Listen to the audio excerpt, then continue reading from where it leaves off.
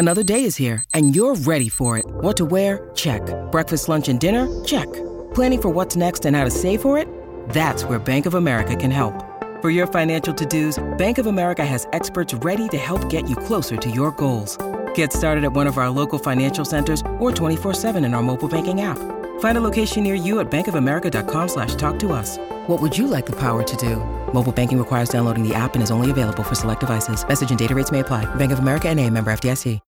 When you need mealtime inspiration, it's worth shopping Kroger, where you'll find over 30,000 mouth-watering choices that excite your inner foodie. And no matter what tasty choice you make, you'll enjoy our everyday low prices, plus extra ways to save, like digital coupons worth over $600 each week. You can also save up to $1 off per gallon at the pump with fuel points. More savings and more inspiring flavors make shopping Kroger worth it every time. Kroger, fresh for everyone. Fuel restrictions apply.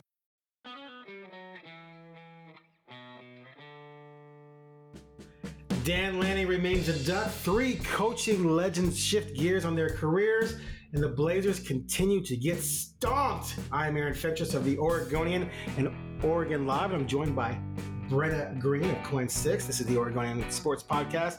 I'm on fumes because I just got back from a trip to Dallas and then New York to watch and cover 4 Blazers games. I'm not going to say I'm on East Coast time still because I don't think that helps my argument because I stayed up late a lot when I was there. But anyway, I'm just tired. How about that? Sure. Also, I have a story about a missing wallet that we'll hopefully get to today.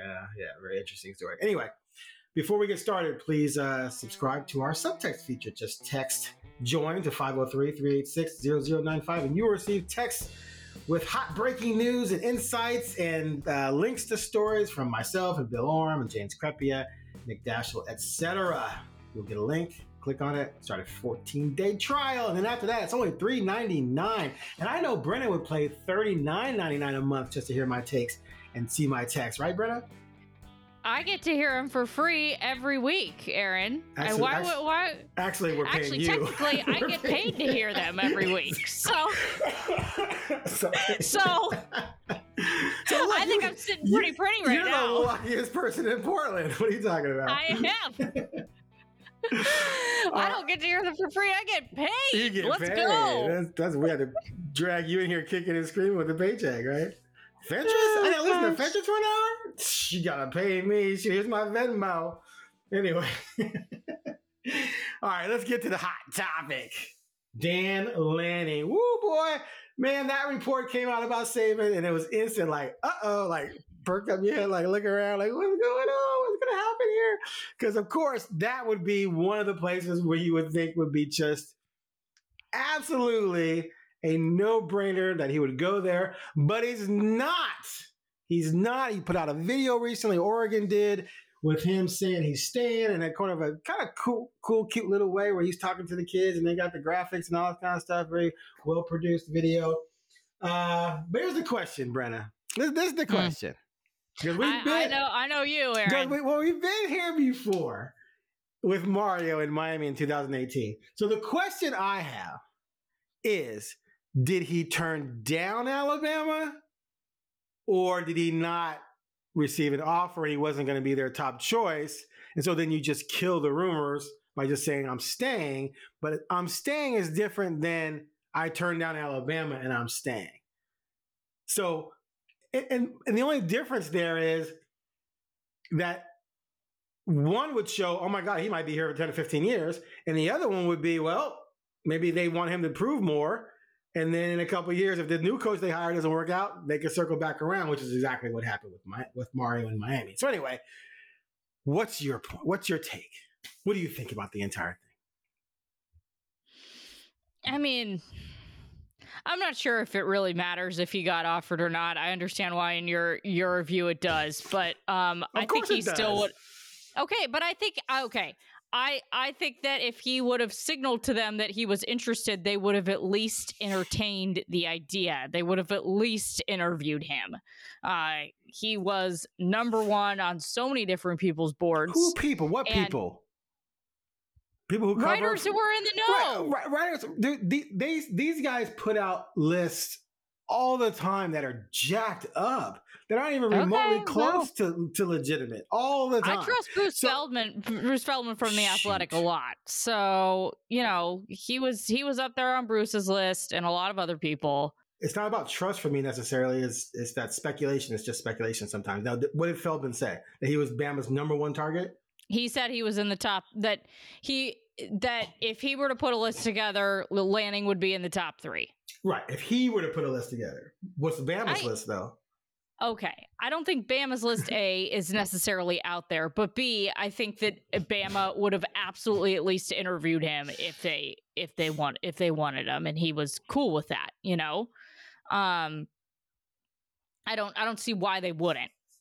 That doesn't necessarily mean he would have gotten the job, but he has connections to Bama. He's a young coach, which is something that I'm sure is a plus on their end, because they're like, oh, you could be here for 30 years or whatever. Brenna, what has he done? He's gone to a Pac-12 championship game in his second year as a head coach. Right. He took over a program that was winning 10 games a year. He maintained it, went to the conference championship game, and lost as a 10-point favorite. He was 1-4 against his 2 rivals. I'm not saying he's not a good coach. I'm not saying he's not going to be the next Nick Saban. I'm not saying anything negative about the guy at all. I'm just saying, if I'm Alabama, am I hiring a 2-year head coach that hasn't won a championship? Are you hiring Dabo Swinney, who hates the transfer portal? He's got national titles. I don't know. Maybe you convince him to change that. I'm not saying he's change it. I'm not that right now. I'm not saying he's the pick either. I'm just saying that between the two, one of them has won multiple national titles, right? Correct, but also one of their programs has been floundering while the other one has been rising. I mean, okay, so he's no longer a viable candidate because they're in a dip. Okay, I mean that's fine. What about my God, Kiffin? Kiffin is a definite no. Definite no. That's not going to happen. That's not going to happen. Why? Before the Alabama game this year, he was coming out and saying that their defensive coordinator wasn't calling plays anymore and causing chaos in Tuscaloosa. And basically, when he left there, was pushed out the door before a national championship game, and was basically like, "Oh, we don't really need him for this game," because they were done with him. People get over these types of things. Okay, well. Okay, so who do you think's gonna get the job? Well, one of the ideas that was floated around was Mike Norvell, which is an interesting one. Especially because his buyout is only $4 million. So that's it's a much nicer number than Dan Lanning's. And that's another question. So was Bama even interested? So was Bama interested in taking a 2-year head coach who hasn't won anything yet, and he hasn't won anything yet? Here's the thing about this past season. They had a very good season. Their best wins, though, were over 8-5 USC and 8-5 Utah. He's 1-4 against his rivals. He blew a 31 10-point lead last year with the Pac-12 championship game still within reaching it at Oregon State.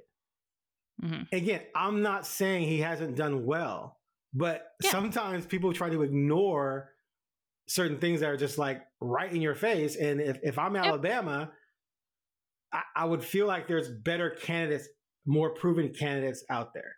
Now, if they can't get those, and they might circle back to him, I just don't believe that they're making a list. They're going, our number one target is Dan Lanning.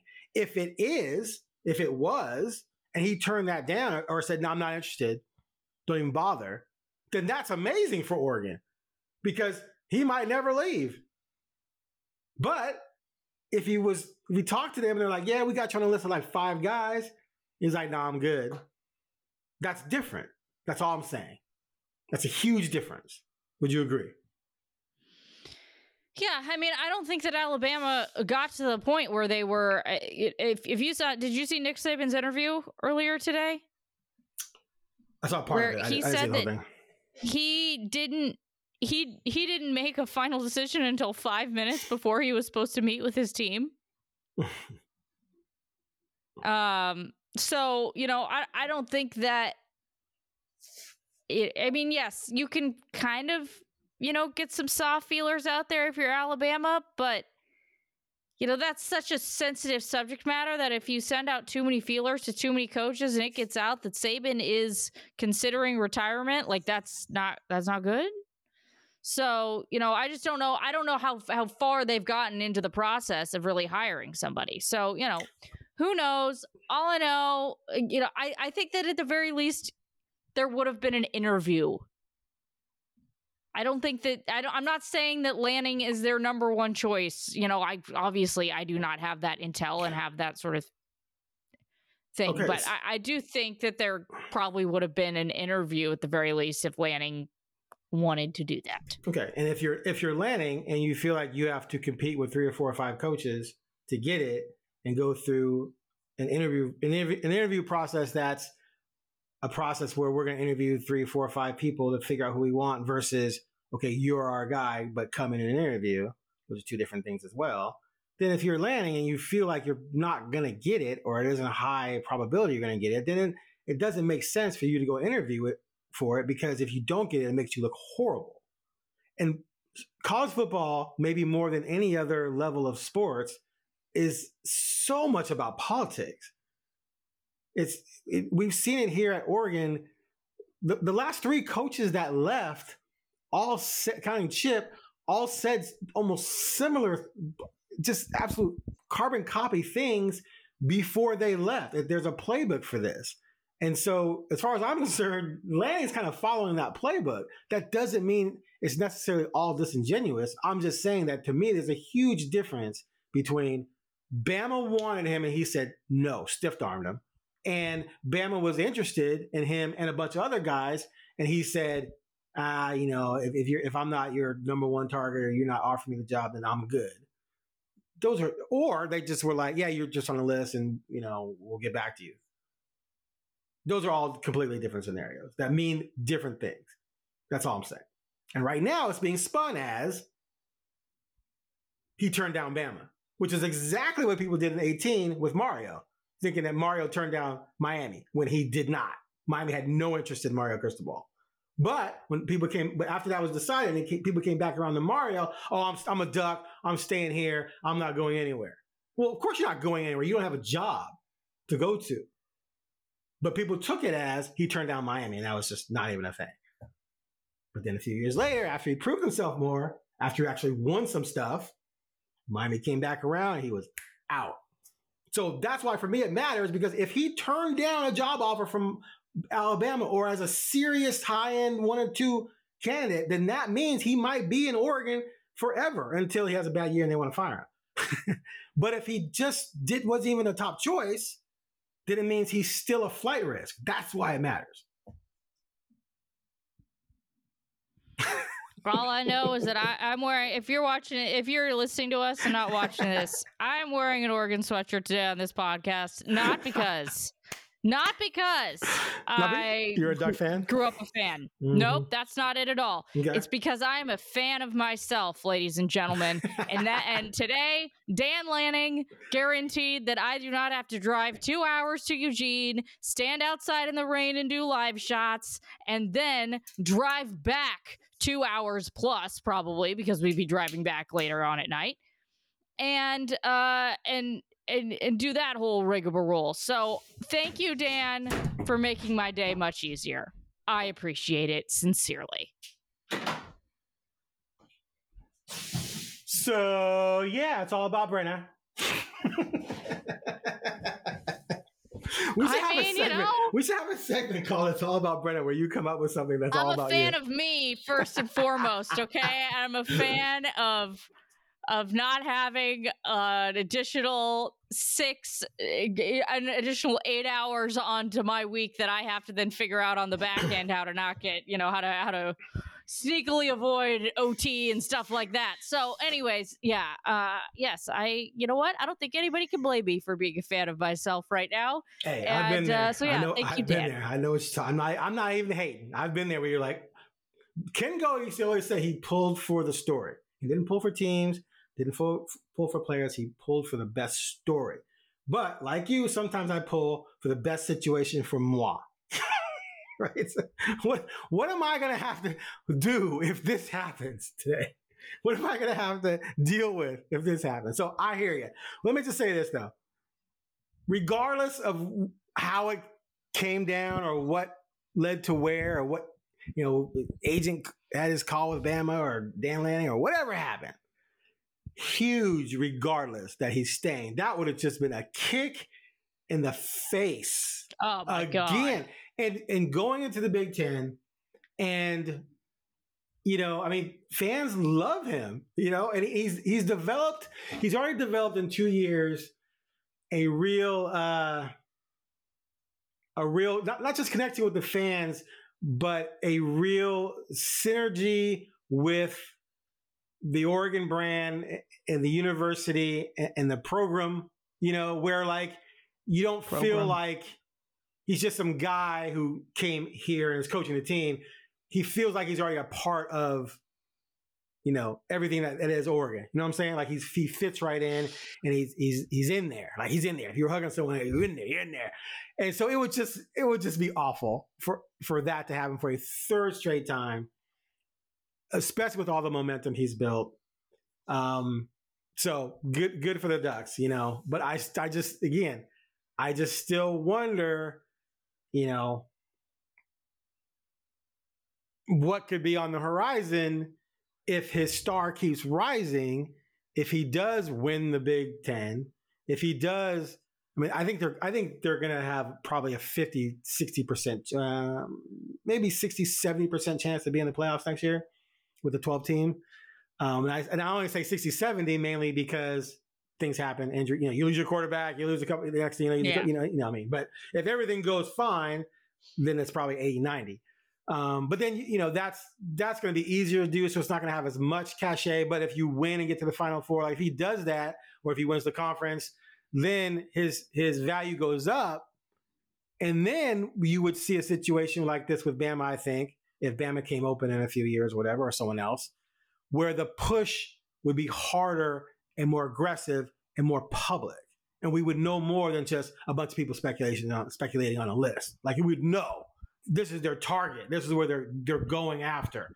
And that's just that feel isn't there now. Whereas like with Mario, when that job came open, it was like everyone knew Miami, Mario. Miami was after Mario, period. There was no ambiguity at all. So good for Oregon that he's staying, but I still find the future to be fascinating with that guy, because if he keeps doing well, he's gonna have people coming after him. And if he doesn't do well, then fans will want him gone anyway, because the love people have for coaches is completely conditional. All right, let's move on to NFL coaches. Huge changes. Pete Carroll retires from the Seahawks, but will still work for the organization. Belichick and Robert Kraft, the owner of the Patriots, agreed to a parting of ways, and Belichick still wants to coach. So first, let's talk about Pete Carroll, because that's simple to me.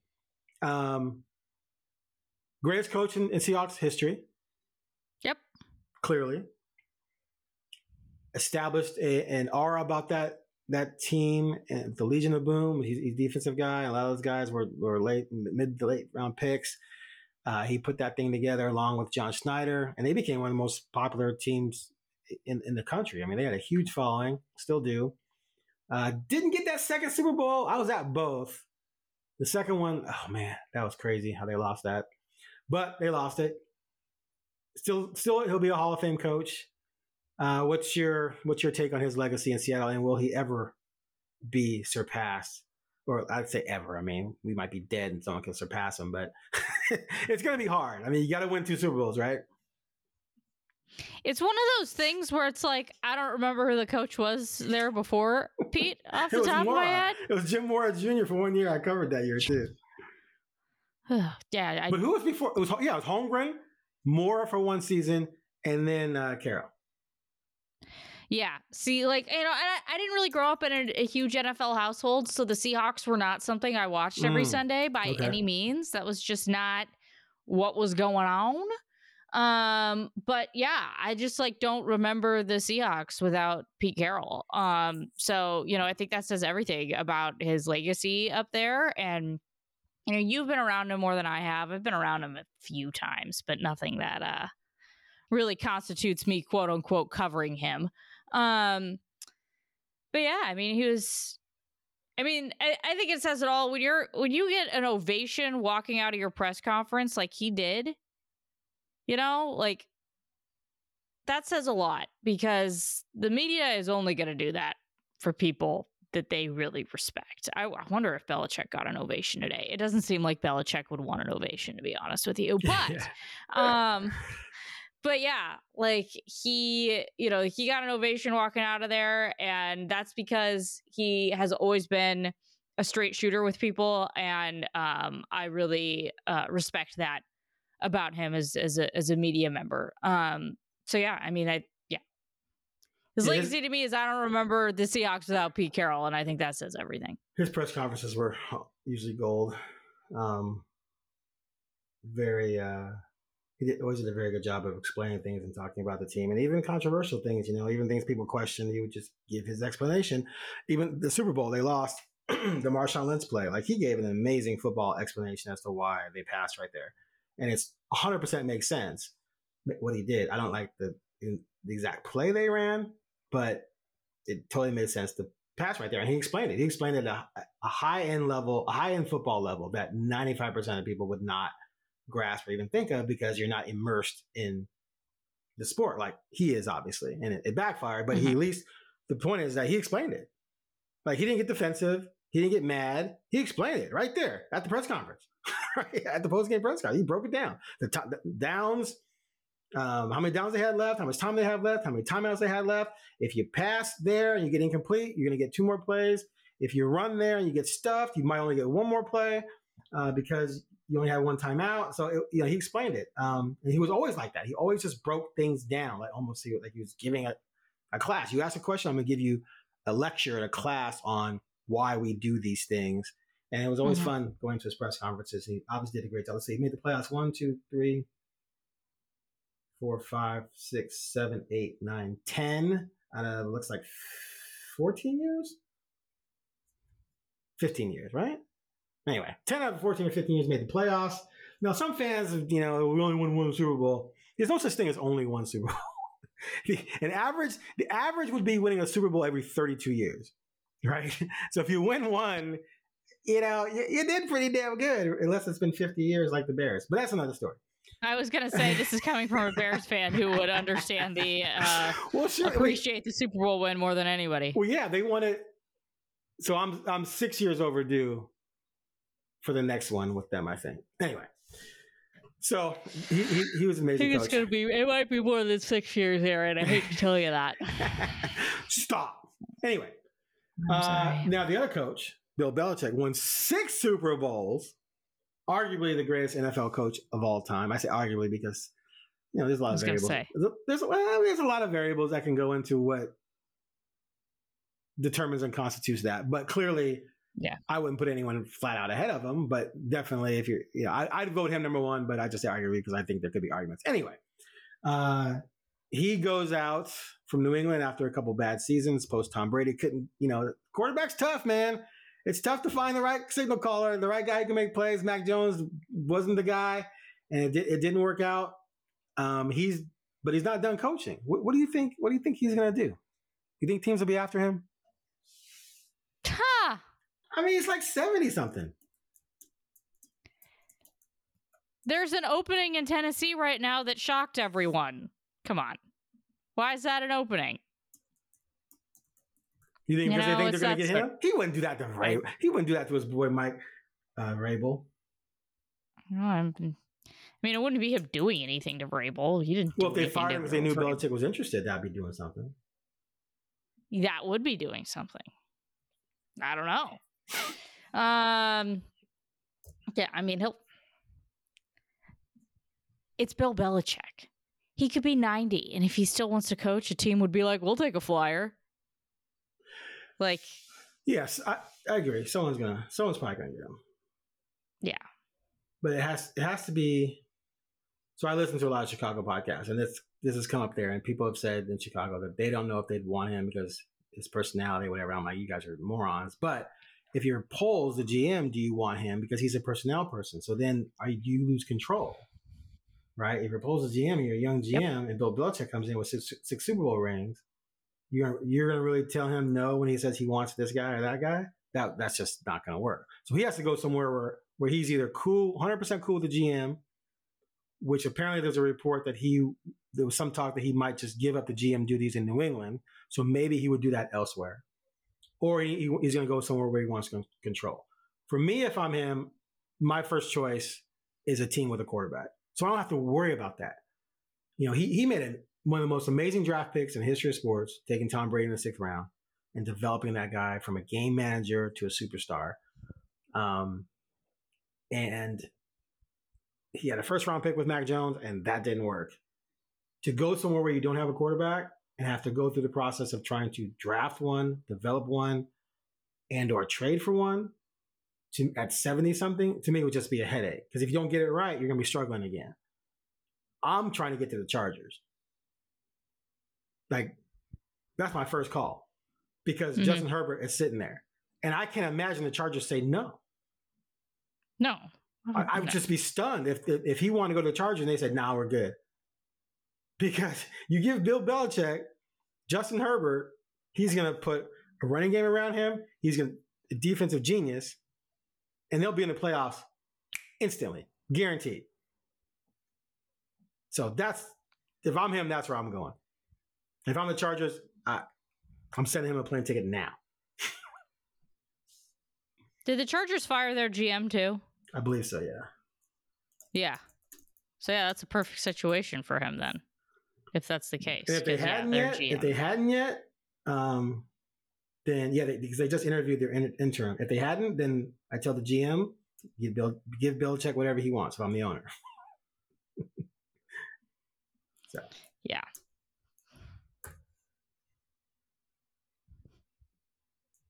That's it? You got nothing else? That's it. You're good? That's it. I mean, yeah. All right. We're cruising through this. Let's talk Blazers so I can get to my wallet story. Please. All right. So did you watch them at all on this trip? It's okay if you haven't. It's okay. I don't have Root Sports at home, so I did have the Dallas game on when I was in the station on Friday, I believe, and I looked up and I saw 17 points in a quarter, or it was close to the end of the quarter, and thought to myself, well, this is going to be a long night. And it was indeed a long night. Yeah, I mean, I'm glad that you got to see one win at least, because the other 3 games were, woo, baby, stinkers. So they're 1-4 on this trip with 2 games left. One game tonight as we're recording this against OKC. And I didn't mind recording with you on a game day because we don't have to react to this game. Because we can react to the game right now because you're going to get smoked. So, yeah. Damn, man. They got it's going to be again. bad. Now watch them win, right? Because the NBA is so random. But I know. They've lost 4 out of 5 on this trip. The 4 losses were to winning teams by an average of 28.5 per game. The one win was overtime win over the Nets. Now, sometimes when I'm going to speak for myself. I cover a team and you see individuals do certain things and I piece it together in my mind that they could be dangerous to a certain point. And I've watched this team now beat Phoenix, Sacramento, Cleveland, Indiana. That's 4 huge quality wins, right?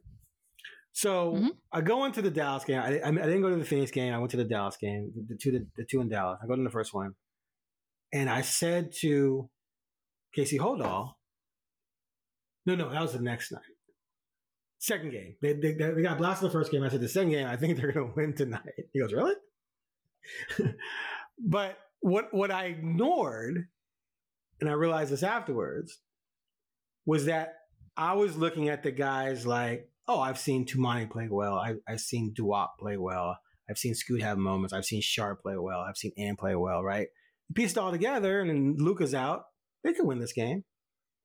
But what I was ignoring was the fact that I was talking about a bunch of 3 rookies, one who's 19, a second-round pick, a 27-year-old rookie, right? Sharp, who's on a minutes restriction, and who had just been sick. You had no rim protection whatsoever because I'm sorry, Reef and Baji are not ready to be on the floor for 20, 30, 40 minutes against a team that wants to attack the rim. And you got Kyrie Irving and a bunch of guys who know what they're doing NBA-wise, even without Luka. And with Luka, it was just a bloodbath, obviously. And they just beat them just from experience and knowledge and know-how and aggressiveness and just knowing what you're doing. And Billups made this point and Anthony made this point about how many guys on their team are still not just learning how to play themselves, but learning how to play against the guys they're playing against, like learning the league. And so you're dealing with all these young players. You're trying to figure out their offense, their defense, and, how do I play this guy? How do I not play this guy? I've never really played this guy before. And that's when you get these ridiculous blowouts. The same thing with the Knicks. They go out there with the Knicks, and I'm talking to Sean Highkin, like, what do you think's going to happen? And I go, man, they play well against the Nets. I think maybe they're going to lose, but maybe it'll only be like 10 to 15. They were down 15 in the first quarter. And you just saw it, like Randall and OG and Brunson, like those three were just toying with the Blazers because the Blazers were a bunch of little kids out there, other than Grant and Malcolm, 2 guys. And then Ant's kind of a middle kid, right? Ant's kind of still a kid, 24, but it's just that's just what they are right now. They miss Ayton, who hasn't been great, but at least Ayton gives you a veteran guy who's played a lot of basketball and been to the NBA finals. Like he just knows how to do certain things. That's a huge up from WAP and Baji. So it just kind of is what it is. It's who they are. If they're fully healthy, they can do some things. If not, and they got rim protection issues, they're on a team's mercy, a good team's mercy. Anyway.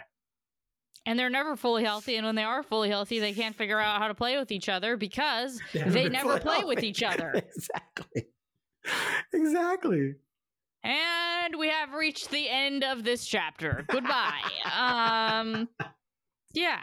I mean, I'll give it. They fought against the Nets, so way to go there. I mean, at least there's one win on this trip. And the Nets yeah, go ahead. Sorry. Keep going. No. Go ahead. Go ahead. You were the Nets. The Nets game, they won because Sharp and Ant went bonkers. They combined for 59 points and shot ridiculous. They shot combined 50% on threes. So those two have to be playing at a super high level to compensate for everything else we talked to. And that was against a losing team. They still almost lost. But against tonight against the Thunder, like the Thunder's defense is just too good. Aiden most likely won't play tonight against the Thunder. He might come back against Minnesota. But, so unless Ant goes for 35 and Sharp comes off the bench for 25 or starts, that's 60. But if those two only combine for 25, 30, like they did in the blocks, they're just toast because no one else is stepping up. I mean, like Grant and Malcolm are going to do fine, but you need more than that when those two aren't playing well. So, yeah. All right, real quick. It's How do you? So I see a lot of people griping about Billups. How do you evaluate Billups and all of this? Oh God, it's so hard. It's so hard because as I've just mentioned, he has not really ever had a healthy team to coach. Right. It's never happened. However, at some point, well, you got to figure out how to make it work. But then I go, well, has he even had, been given the pieces to really have a chance to make it work? I'm not really sure. So yeah, that's the thing it's really hard to evaluate a coach where, we've had maybe 5 games this year where everyone's been healthy. Maybe.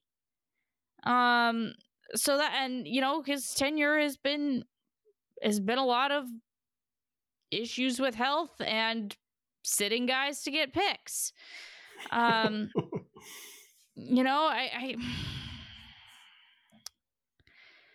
do think that,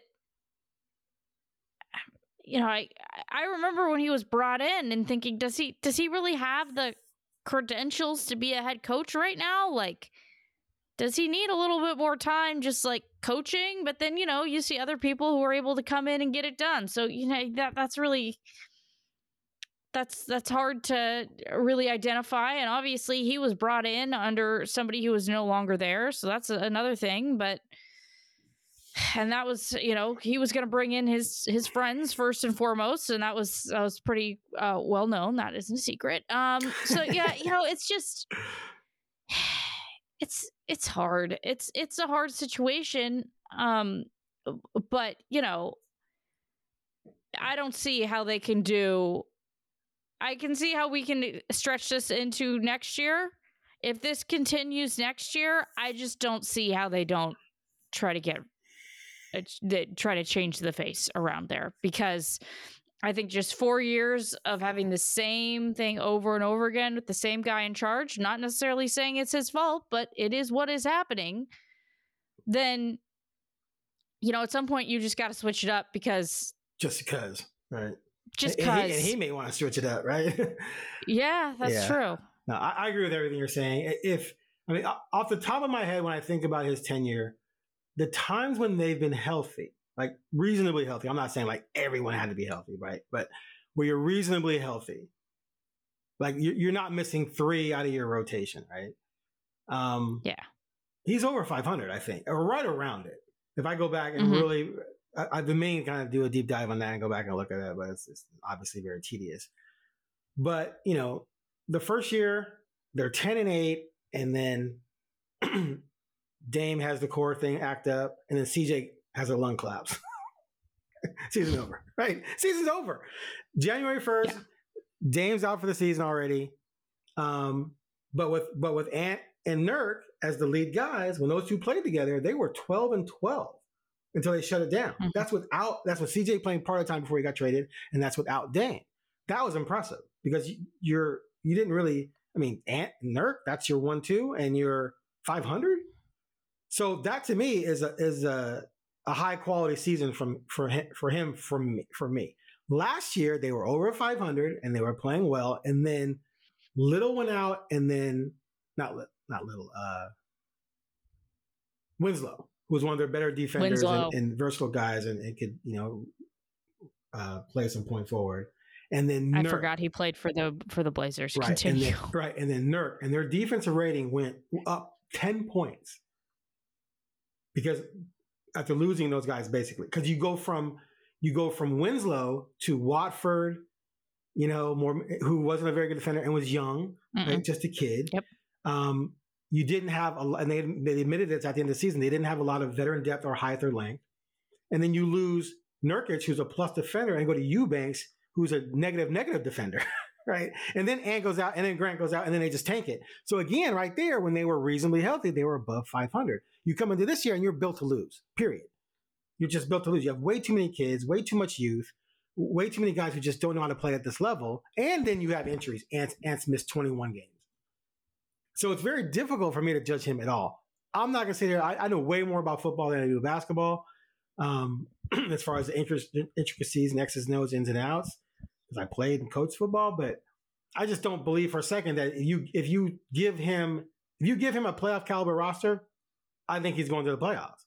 If you give him a roster not built to win, he's not going to magically make it win. Just like Popovich in San Antonio, who, by the way, is working on his 5th consecutive losing season. He hasn't had a winning season since 18-19. Does he suck as a coach all of a sudden? No, he just doesn't have Duncan, right? He doesn't have Tony Parker, Kawhi. Like, he just doesn't have the horses he had before. He's got a bunch of kids. He's been trying to rebuild, and he's working on his 5th consecutive losing season. He just got the number 1 pick and got the unicorn Wemby, and they're what, like 7-27 or something like that? So is he a bad coach? So that's sort of what I sort of look at. You got to have players. You got to have ballers. You got to have health. Blazers don't have it. I can't blame Billups, but who knows what Cronin's evaluation would be. And like you said, Billups wasn't Cronin's hire, So I don't even think it's going to be I don't think it's going to be a Cronin call. Bert Cole? Well, that's a Bert and Jody call, baby. Same thing that went down in Seattle. That was not a John Schneider call. That was most definitely. I mean, it's documented. It was a Jody and Bert call. So fair enough. Yeah. All right, let's hear about this wallet. All right, so I'm flying back from New York, and It's about 5-hour flight from Charlotte, Newark to Charlotte to Portland. I go to the bathroom. I come back and I can't find my wallet. It's kind of dark. I can't feel for it. It's not in my pockets. I'm like, did I leave in the bathroom maybe? I just couldn't find it. But I wasn't too worried about it because where could it have gone? It's got to be on the plane, right? I'm watching the TLC documentary. Love me some TLC. And I'm not too worried about it. Okay, fine. Plane lands. I look all over for it. I look all in my bag. I look all around my seat. I can't find it. So I asked the stewardess, did someone turn in a wallet? Because if I dropped it on the way to the bathroom or back or in the bathroom, and she said, no one turned in a wallet. After people go by, she checks the bathroom. She tore it, like she literally pulled off the seat cushion where I was sitting and the one next to me. We looked all over the place. We even looked like she went back several rows just in case it slid back. I went up several rows, couldn't find it. And I looked at my coat, which I put up in the top, and I'm just like, okay, where is this thing? This is just crazy. So they said if you left it in Charlotte, they might have called ahead and said, hey, we found this guy's wallet. He was on this flight. I checked with the person at the gate. They said no one called about it. So I'm just like, okay, I don't know. We'll see if it turns up lost and found or something. I'm sorry, I need a new license anyway. You know, the brand, you probably want the newer licenses where it's like all colorful. Yeah. I need to get one of those anyway because in what year is it? They keep delaying it, but at some point you have to have that to get on planes. I think it's 2025. Yeah, I remember. Wasn't it like 2020 at one point or something? Anyway, it was 2020, and then this thing called the pandemic happened. Right, and they kept extending it, right? And yeah. I've been extending it. So no big deal. I can cancel my cards. You know, life goes on, right? But then I forgot that I have a air tag on it because I never use it, and I'm walking. I get far away from the gate and my air tag goes on. And it says it's back at a different gate from where I was, but it was at the gate where I actually stopped to tie my shoes. So I go back there and it's not there. I don't see it anywhere. And I'm like checking to see where it could be. And because I'm thinking, why would it be there? But it does mean it made it to Portland. So someone had it. Someone had it, Brenna. But there's hardly anyone around. And I'm not going to be walking up to random people go, you on the flight from Charlotte? You got my wallet? Pow, pow, pow, right? I'm not going to do that. This isn't an action. This isn't the Born Identity find fetches wallet. So anyway, I'm thinking, okay, this is weird, but whatever. So I walk out. My wife's picking me up. I get in the car and we get home and I check my phone again to find it. And now it's in a parking lot at a Winco in the like about 102nd off of 84 and 205. And I'm thinking, okay, now is this like a false read? Because we drove by there. So then could it be in my bag? So I just couldn't find it before. So I dumped out everything in my bag, just completely pulled everything out. Had a bunch of crap in there that I need to get out of there anyway. I store napkins. Whenever I eat somewhere and I have extra napkins, I don't throw them away. If they're clean, I put them in my bags. I have a bunch of napkins in my bag. That's the most boomer thing I've ever heard. Wasting napkins. I can't waste it. It's a fresh snack. I might need to blow my nose, Brenna. Anyway, the boomer thing would be having a handkerchief to blow my nose. not a. If you could see that, you don't know about that. Back in the olden times, you don't know about that? I used to handkerchief. You know Did about I that. have a grandma that used to use a snot rag to clean me up? Isn't that so nasty to think about? Anyway, so I can't find it. And then I go and check again. And now it's a couple blocks west at a gateway, or at a transit center for Max. Oh, yay. So, Brenna, one of two things happened. Either someone on the plane got it and kept it, or someone on the cleaning crew got it and kept it. So I had a couple credit cards and my debit card with me. I checked my debit card right away to see if any transactions had been attempted, and none had, and I locked it. I locked the card on my app. And then I remember I had 3 credit cards. I was trying to remember which ones I had. I remember 2, and there was one of them I couldn't remember. But anyway, I went on the app and those apps, and I blocked those as well. And there was no attempted transactions I could see yet. And I wanted to see today, because sometimes the transactions get delayed, right? They don't show up right away. And there's been no attempted transactions, or at least that could have gone through pre-block. But the wallet, or they took the AirTag out and finally figured that out and just kept the wallet, or they took the cards out and threw the wallet away. It's still pinging at that station. So do I drive out there and look for it? Or they just say, screw it, because there's no way they took it and didn't take the cards. The only thing that might be there is... those AirTags are expensive, so go get your AirTag, Go get my AirTag. So maybe my license is in there, but I got to get a new one anyway. So anyway, that's my wallet story. I think you need to skedaddle, so I'm going to let you go. But that does not sound enjoyable. It was kind of stressful. Kind of. But the mistake was I forgot about the AirTag thing. On the plane, I could have just AirTagged it right there. Then I at least would have known it was on the plane. Yeah. And then I could have just frisked everyone as they left. Up against the wall. You have my wallet? Yeah, you do. You look guilty. Yeah. All right. I have to jet. Brenda has to jet. Thanks for listening. We'll be back next week with maybe we'll have more firm idea of what went on with Lanning and Bama. We'll find out. Thanks for listening.